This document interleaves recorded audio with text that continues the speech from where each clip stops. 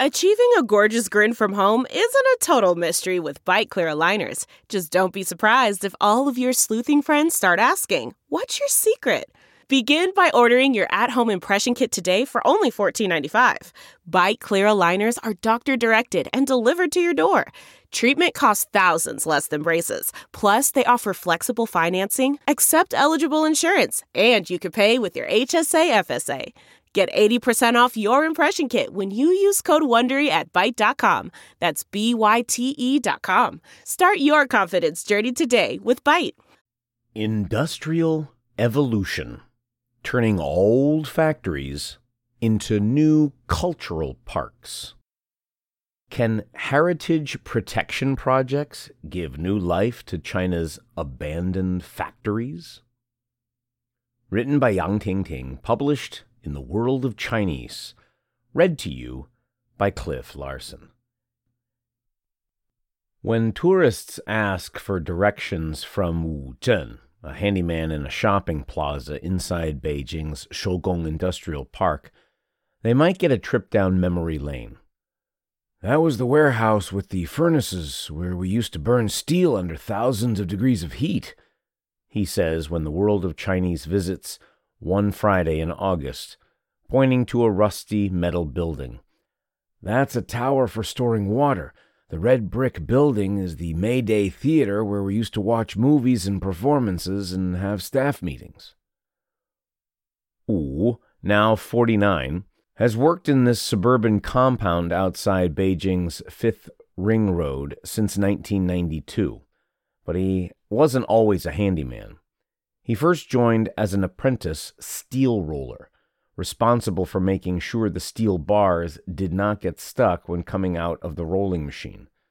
Back when the Shougong Capital Steel complex was still a mill, built in 1919, the Shougong Mill produced as much as 10 million tons of iron and steel and employed 60,000 workers in its heyday.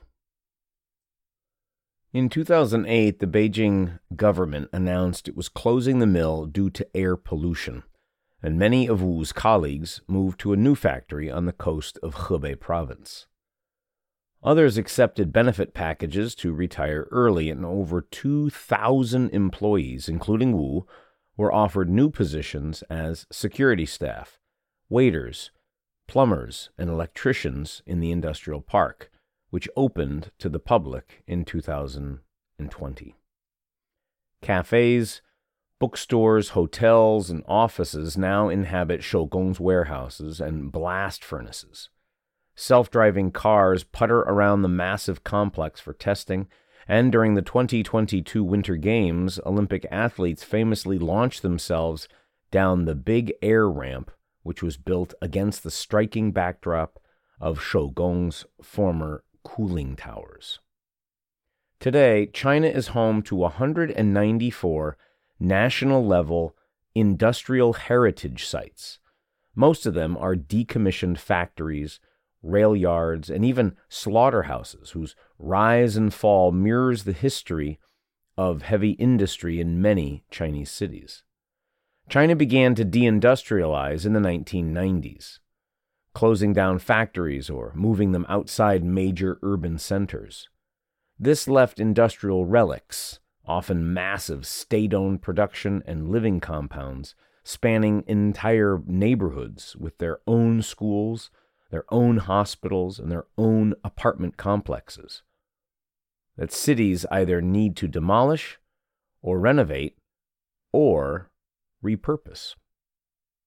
Seeing opportunities in old factories for their large space and low rental costs, investors have turned many industrial relics into parks, museums, art galleries, startup incubators, and hip art districts to generate new value for their surrounding community. China's sports authorities have also encouraged businesses to convert industrial buildings such as Shougong into sports facilities to provide more exercise space in crowded cities, provided they meet certain redesign, rental, and fire safety standards. The concept of protecting industrial heritage is widely believed to have started with the demolition of the old Euston Rail Station in London, built in 1837 but completely rebuilt in the 1960s. Its grand Doric archway was removed in the process, sparking a national outcry and a movement to conserve Britain's Victorian industrial sites. In China, Shanghai was one of the first cities to make an effort to protect its former industrial sites. In 1989, the city government listed 59 industrial buildings, such as the Yangshupu Waterworks, built in 1913 by British businessmen, as historic sites for better use and protection, turning them into parks, museums, office spaces, and exhibition halls. The first industrial heritage protection meeting in the country was held in Wuxi, Jiangsu Province in 2006. The same year, the National Cultural Heritage Administration issued a Notice on Enhancing Protection of Industrial Heritage, which officially marked the beginning of industrial heritage research and protection in China. Since 2017, the central government has released 6 lists of national industrial heritage sites, including plants, workshops, mills, and warehouses built before 1980 as sites that local cultural bureaus are required to protect. In the process, they have raised public awareness of the country's industrial heritage and transformed the urban landscape. Located in the Chaoyang District in Beijing, the 798 Art District is one of the most iconic and successful examples of protected industrial site. Formerly housing the state-owned 718 electronic factories, built in 1952 with Soviet assistance, the 798 district was gradually abandoned in the 1980s and 90s as production slowed down. At the turn of the century, artists attracted by the spacious and unique Bauhaus-style workshops began renting them from the factory and, at bargain basement prices, converting them into loft apartments and studios. In 2006, Beijing's municipal government and Chaoyang District's government jointly invested over 120 million yuan to transform the factory complex into a cultural and creative industrial base. This meant improving fire safety and road conditions, upgrading the plumbing, and installing indoor heating and street lamps. The process was not without opposition. Artists in the district complained that the renovations disrupted their work and removed many historic features of the building while also making the area too expensive for them to stay in. The Art Zone now hosts about 200 galleries, exhibitions, art centers, and independent artists, along with fashionable boutiques, cafes, and restaurants catering to the increasingly upscale visitors to the area. According to Hunan Province's Xiaoxiang Chenbo newspaper, over 90,000 people visited 798 during the 3-day Qingming Festival long weekend in April this year, generating about 58 million yuan in revenue. The Art Zone now hosts about 200 galleries, exhibitions, art centers, and independent artists, along with fashionable boutiques, cafes, and restaurants catering to the increasingly upscale visitors to the area. According to Hunan Province's Xiaoxiang Chenbo newspaper, over 90,000 people visited 798 during the 3-day Qingming Festival long weekend in April this year, generating about 58 million yuan in revenue. The success of the 798 Art District has meant that art districts and the creative parks have become some of the most popular options for governments and urban developers looking for an easy way to repurpose their industrial bases for quick returns. Visit most major cities in China, and chances are you'll find a red-bricked compound with cafes or culture industry startups operating out of former silos and furnaces, often with contemporary art out front. A 2020 report by China News Weekly magazine estimates that there are around 40,000 creative industrial parks in China, with 400 in Beijing alone.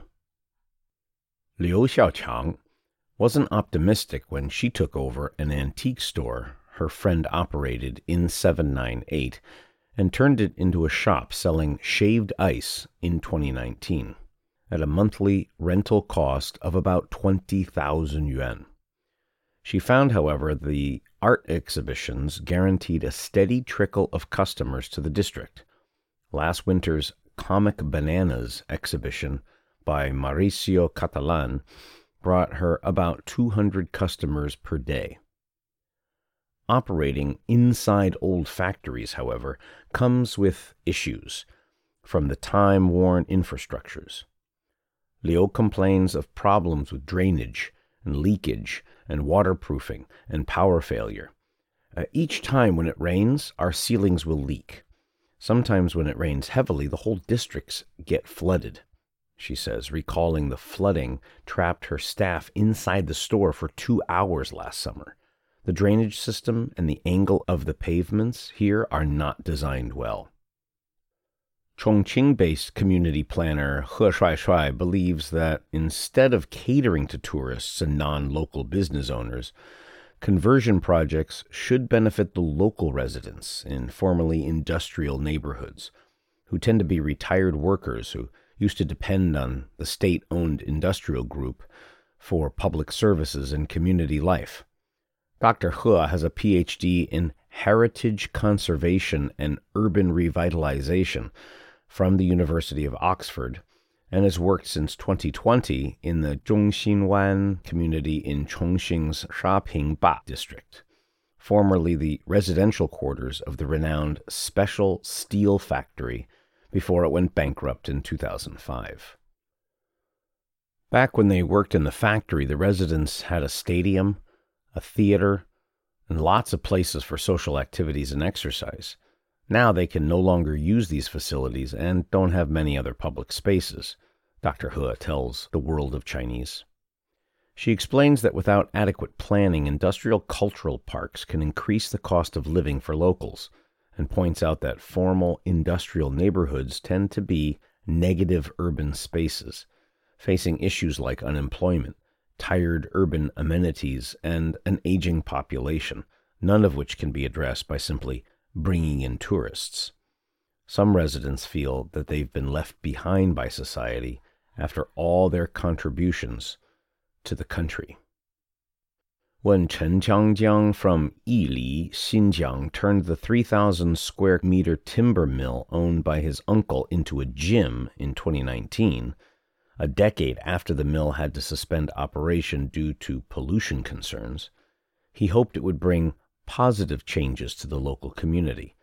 After 2 months of construction at a cost of 1.5 million yuan, Yili's first private gym quickly attracted about 500 local students who would play basketball, football, and other sports for the whole day.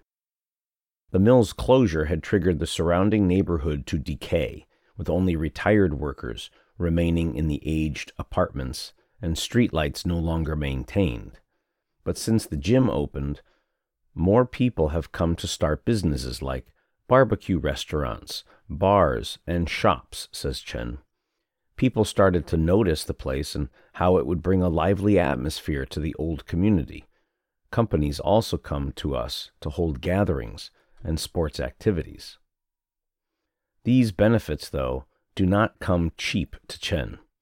Pitching his project to the local government as a green initiative, the 37-year-old had to clear out timber scraps left buried for years underground, which took over 70 trucks to remove to a landfill. Heating the massive and poorly insulated buildings is also a crippling expense. Chen estimates it costs him tens of thousands of yuan per month in winter. He'd started looking for a solution, but after hearing rumors that the government may demolish the factory in the future, he gave up and plans to simply continue paying the cost until he gets shut down. Many projects for converting industrial heritage struggle to turn a profit. An unnamed research firm in Guangzhou, cited in China News Weekly, estimated that 80% of China's creative industrial parks are operating at a loss. Without any specialized industry supporting their existence, they depend on renting out facilities to shops that operate there, as well as government assistance, according to the same report. Government subsidies allow industrial parks to slash their rental fees by 50% of the market rate, but even this may not be enough to attract long-term tenants. As the report states, the vacancy rate in industrial parks in smaller cities can be as high as 50%. Unsuccessful industrial parks suffer from issues of homogenization. There are those who, while calling themselves creative incubators, allow businesses in other fields to register, such as consulting firms and health supplement brands.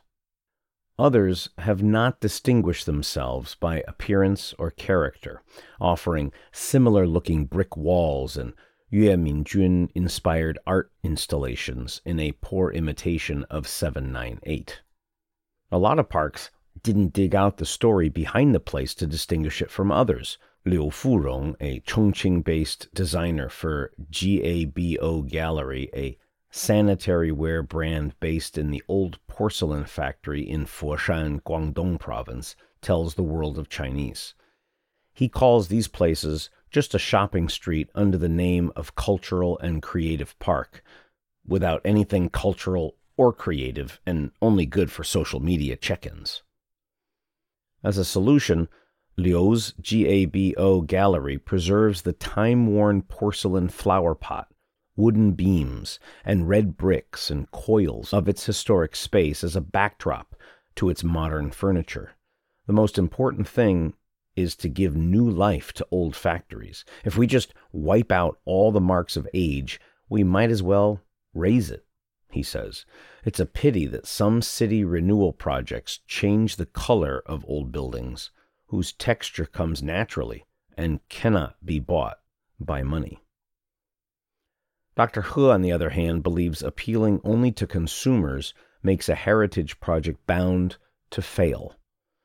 How many locals will go to art exhibitions to see pop-up shows all the time? It's not realistic, she tells the World of Chinese. Currently, the state-owned Chongqing Xuchen Group is planning to invest about 3.2 billion yuan in turning the special steel factory into an industrial park, which Dr. He hopes will become a fully open space for local residents with facilities for elderly care, childcare, and other services. She believes this will create jobs and provide community services these worn-out neighborhoods urgently need. If we just build an industrial park, wall it off, and invite some cultural industries to set up here, it will be cold and cheerless, she says. Industrial parks that fail, or are left to rot due to having never been converted, are not without their own charm for urban adventurers. Wen Ning, a Beijing-based entrepreneur in his 30s, fell in love with the historic buildings while living in Germany in the 20s, and now likes to explore industrial ruins across China, including abandoned factories, chemical plants, and mine pits. This July, Wen explored an abandoned thermos bottle factory in Beijing. Standing beside the broken windows of an office on the second floor, he could imagine the bustling scenes of 50 years ago when hundreds of workers thronged the assembly line to put bottles together, accompanied by a cacophony of the machines. That energy was the energy of the generation of people who tried to build a socialist China.